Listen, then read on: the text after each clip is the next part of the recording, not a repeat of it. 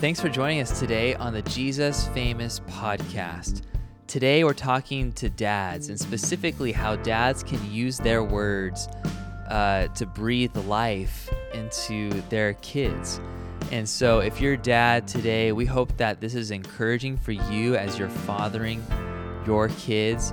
And if you're not a dad, if you're a mother, if you're unmarried, if you are in a different stage of life other than a father, then we pray that this conversation is still helpful for you as you're just considering how to use your words in the lives of the people around you.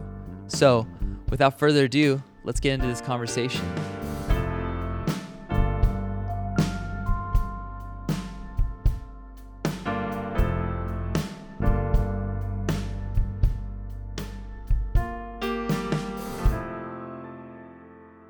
All right, today we got one for the dads. This is for all the papas out there. Yeah. Are you guys expecting? I did just to set the record straight. I did not pick this one because it relates to my situation in life. Copy. Just because you wrote it, you know. To the best of your knowledge. Yeah, currently, yep. Anyways, we're talking about your article, Dad's Mouth, Using Words Well. Nate, did you pull this excerpt? Is this like an excerpt from your Dear New Dad book, or is this an article you wrote just... No, yeah, it's one of the first articles that I wrote for NateHoldridge.com. Really? Yeah, 2 years ago when I sensed the Lord asking me to commit a couple of years of, not full-time for 2 years, but part of my weekly work rhythm, commit 2 years to writing. This was one of the first little articles that I came up with. That's so rad. A couple of verses from 1 Thessalonians 2, 11 and 12. Yeah, it's a real, for me, it's a real passion point to talk about fathering, parenting, being a good man and husband and dad. Absolutely. So a lot of times I feel like I wish I talked about it more than I do, because it's a real big part of my life, my view of the world, and the way things could work, stuff like that. And so thanks for choosing it as one to talk about. Yeah, that's fun. I didn't realize that it was like back from the archive, but I'm glad we're putting some legs on it. We reposted it while I was out this summer for a little while, and you probably saw it as a result of that. Yeah, this is a rad article, man. I mean, I did see it you pulled from 1 Thessalonians chapter 2. Maybe to get this started, you can kind of talk to us about what Paul was saying in that passage, how this relates to issues with dads. I've always, it's a unique to me angle on fathering to look at the way the apostles talked about fathering the churches. It's always been super interesting to me too. Yeah, I mean, they really, Paul, as best we know, he didn't have any children. He may have been married previously, and she may have left him when he became a believer or died, or perhaps he'd never been married. But during his apostolic ministry, he was a single man. Right. But he just didn't see himself as a non-father because he was a single guy without biological children. He saw himself as a dad for people in the church. And he said in 1 Thessalonians 2, verse 11 and 12, he said, "For you know how, like a father with his children, we exhorted each one of you and encouraged you and charged you to walk in a manner worthy of God, who calls you into his own kingdom and glory." So in just a little sentence, really what he's saying is, Thessalonians, you guys remember what I was like when I was with you. Me and my crew, we were like dads who were taking you up to our side, encouraging, charging you to walk in a manner worthy of God. That's what we were doing, just like dads do. Yeah. So when he says that, it's like a little way of thinking or seeing, oh, that's how Apostle Paul thinks that dads should be, because that was how he thought of it. I'm here, I was in Thessalonica, I was exhorting you, I was encouraging you, I was using my words to build you up, to spur you on. Oh yeah, that's what dads do. I was like a dad to you when I was doing all those things. So it's just fun to think about each one of those words and try to apply them to what it means to be a father today. Absolutely. And it just kind of for me, big picture, it highlights, it's not the only part of being a father. I mean, obviously there's provision, protection, guidance, love, togetherness, friendship, there's a lot of different things to being a father, but you just can't be a good father without your words. Yeah. You just can't be a good father without your words. And these are all really word-based things. We exhorted, encouraged, charged. They all have to do with the mouth and speaking. So that's why I titled the article "Dad's Mouth," using words well. That's so cool. I was thinking about this, and I'm curious to hear what you think about it. Paul is talking about using your words like you just mentioned. I was kind of curious if you had any thoughts about why he maybe related to the church as a father rather than maybe like a CEO to a company or any other kind of like authority figure to a body of people. Do you have any insight into that? Yeah, Why is it important you talk like a father? Yeah, I mean, in that little verse or verses that I read, I mean, he's not even there saying, I was a father. He's saying I was like a father. And a few verses after that, he talks about something else where he says like a mother. So he was just drawing from these, relationships throughout everyday life that he thought, like that's how I did it, and then like a nursing mother, who was just gently like feeding her children. I was like that with you as well, so it's not that he wouldn't have seen maybe times where he thought, I was like a military leader, for instance, with the church. Although as I'm scanning different things that he wrote in my mind and having a hard time coming up with an example of that. But it wasn't so much that he was opposed to those other roles or anything like that, but it was just for him, he thought, in a sense, what's happening in 1 Thessalonians 2 is that some of them are starting to question, like, are we really on Paul's team? How do we really feel about him? So he's trying to remind them, I was like a dad, like a mom. I was caring for you. Yeah. I really laid myself out for you. So I think that was probably part of the reason why he talked about it to them. So, but I mean, on the other hand, why did he hold out that role? Well, because that's how he felt about how he had operated with them. That's cool. He had been that way. Yeah, I love that. I think it's a really special and I think maybe I mean, just this came into my mind. Maybe part of the reason why it came into his mind to recall that he had been like that with them is because he was not in Thessalonica for very long, but they became a very established church rather quickly. They learned a lot from Paul in a short period of time. So it's like he went on like word overdrive for the Thessalonians because persecution was breathing down his neck, and he had a very short, quick expiration date for the time that he could spend there. So it's like, okay, I'm going to call you to my side. I'm going to exhort you. I'm going to teach you. I'm going to use my words as much as I can with you before I go. I mean, any father could imagine what this might be like if, say, you had like a 15-year-old child and then you went to the doctor and heard, you have 6 months to live, Dad.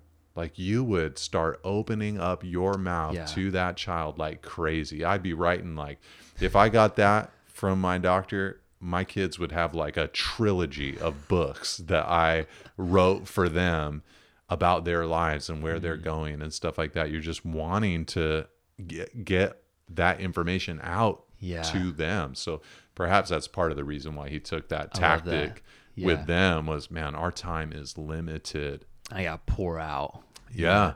That's so good. One of the words that you used here that's actually talked about in the passage is exhortation. So you observed that Paul exhorted the church with his words, and kind of related like how fathers can do the same for their children.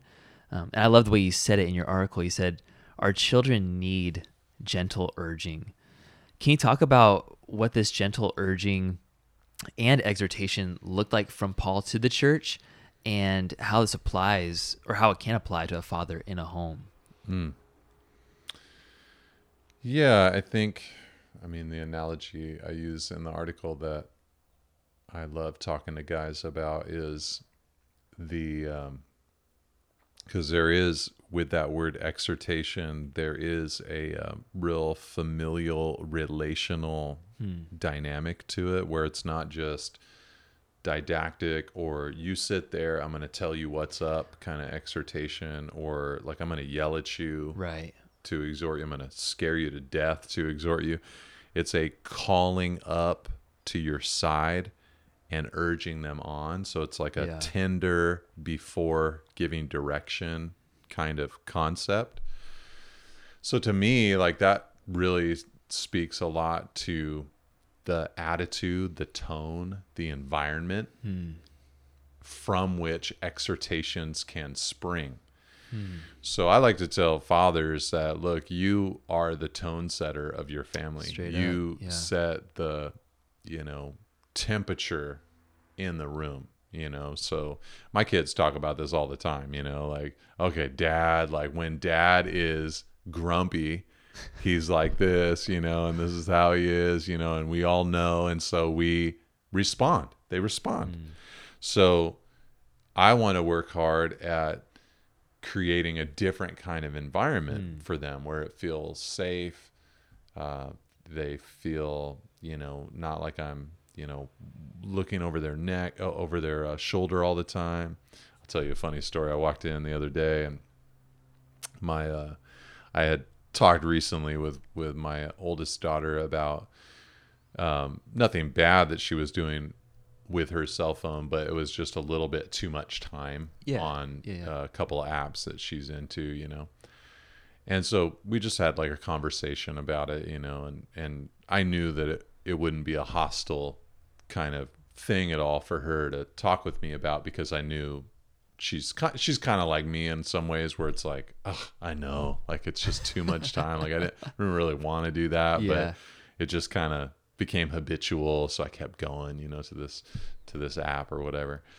So I talked with her about it, just to, hey, I know that you don't want to do that. And I know that, you're not wanting me to put like more restrictions on that or whatever. So let's work on that together, kind of thing.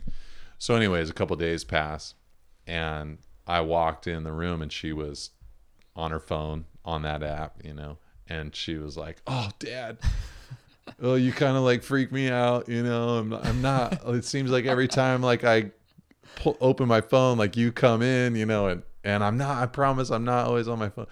And I just wanted to like really have her have the right kind of like tone and environment. So I just shared with her, I'm like, "Hey babe, like that," I don't know why I'm being all mystical about this app. It's Pinterest. She likes Pinterest. I'm like, Pinterest for you, it's a fun thing. Yeah. It's not fun for me. I know you're into Pinterest, Riley, but I got so many boards. We got to talk about that later. I'm like, it's it's fun for you. It's, you have to have it in moderation, like everything else, that's good in life. There's pitfalls that you have to watch out for sure. But part of the reason I got that device for you is so that you could enjoy stuff like that. So I don't want you to worry about that. I'm not thinking that way about you. Whenever I see you with your phone out, I'm not thinking like, "Oh, kids these days up on the Pinterest." Like, I'm not thinking that way. Yeah. It's just, I noticed over time that accumulatively it was just getting to be, I think, even more than you want it to be, and definitely more than I want it to be. So I just want to help you dial that back, but by all means, have fun, like, be safe, be smart, be wise, but also like enjoy your friends there. Go discover the things you like, to look at and stuff like that, So you want to set the right tone, and then from there you can exhort. I love that, man. That's so good. So good. We can keep moving along. You talked then about how Paul encouraged the church, and how fathers can be a great source of encouragement for their children. You even go so far as to say that the encouragement from a father can make their children become addicted to them. I just like that kind of idea.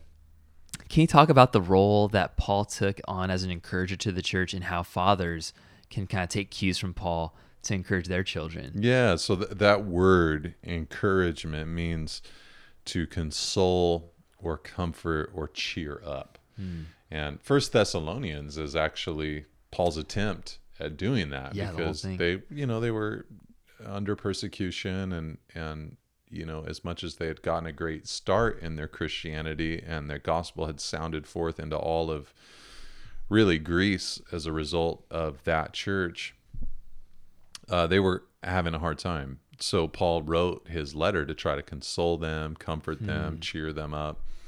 But he'd done that when he was with them in person as well. And, kind of the thought in my mind was just, this to me is interesting that Paul attached that concept to the dad role, Yeah. because I think, at least for me, I naturally would think of like the encourager as the mom. The mother is the encouraging one. And Paul is not saying that moms shouldn't be encouraging Right. or comforting or anything like that. But to think of a father like that, that there would be a consoling, comforting kind of flow that comes from a father's life. I think to me that's really powerful. Men a lot of times are into trying to fix problems and being the expert, well, here's what you need to do, kind of thing. But fathers who are able to kind of pull back and just say, let me listen to you. Let me sympathize with you. Let me hear what's difficult right now. Let me absorb your tears or your frustrations and just kind of be a sounding board for that. Let me bring that kind of consolation or that kind of comfort into your life. I think it's powerful. It's powerful. I think, you're not losing any of your masculinity or your maleness by taking that kind of role. So, I have 3 daughters, so they are not boys, and they don't act like boys, operate like boys, so, and there's a lot that they think about and that worries them and bothers them. And there's, emotions and tears, just like there's emotions and tears with boys, but just manifest in a different kind of way. Yeah, totally. And, I want to be there to encourage them, to really, I definitely don't want to discourage them. Yeah, This is what Paul talked about in Ephesians and in Colossians. You don't want to exasperate your children through discouragement, but you want to encourage them. You want them to walk away from you feeling like they could do it. Yeah. They could do it. Like, I could do it. Like, Dad just encouraged me, He empathized with me a little bit. He didn't just like hear me about some failure and squish me. He built me up. He told me what he sees in me, what he thinks I could do, what I could be. He was patient with me about that failure. It takes a lot, but to be that encouraging, kind of man. But I love that one though. Me too, man. You still set the tone. You can still be exhortive, but you can also be super encouraging and empathize. I love that. You close out the article with the word about how Paul testified and charged the church, and how a father's testimony or charge to his children is just super important. Can you tell us about how Paul charged the church and how fathers can do the same for their children, how they can testify and everything? Like what does that even mean, really? To charge them? Yeah, charge and to testify. Yeah. Well, it's a word that does, like you've been saying, indicate testify. So when I think about that with fathering, I think there's a temptation that dads have to pontificate and charge, where it is slightly hypocritical because maybe they haven't done what they're charging their child to do.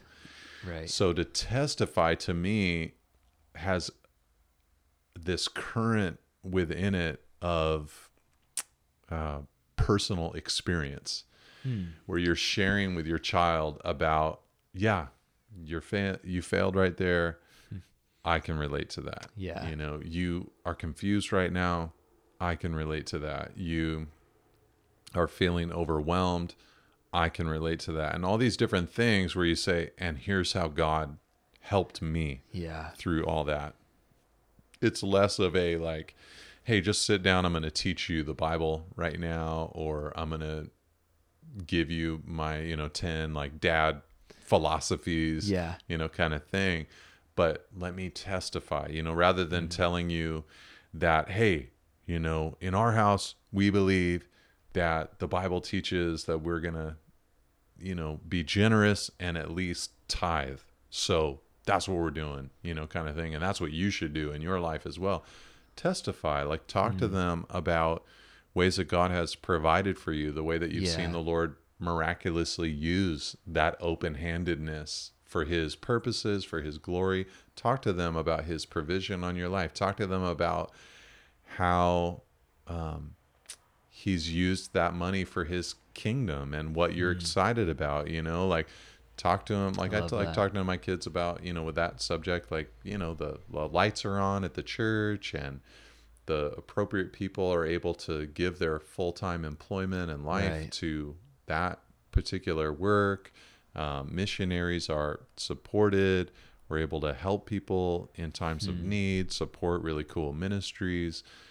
These are things that we're able to do. So you're like testifying, that. Or when they're stressed out and overwhelmed, it's like, talk about the way that the Lord has helped you through some pretty tumultuous times in your life.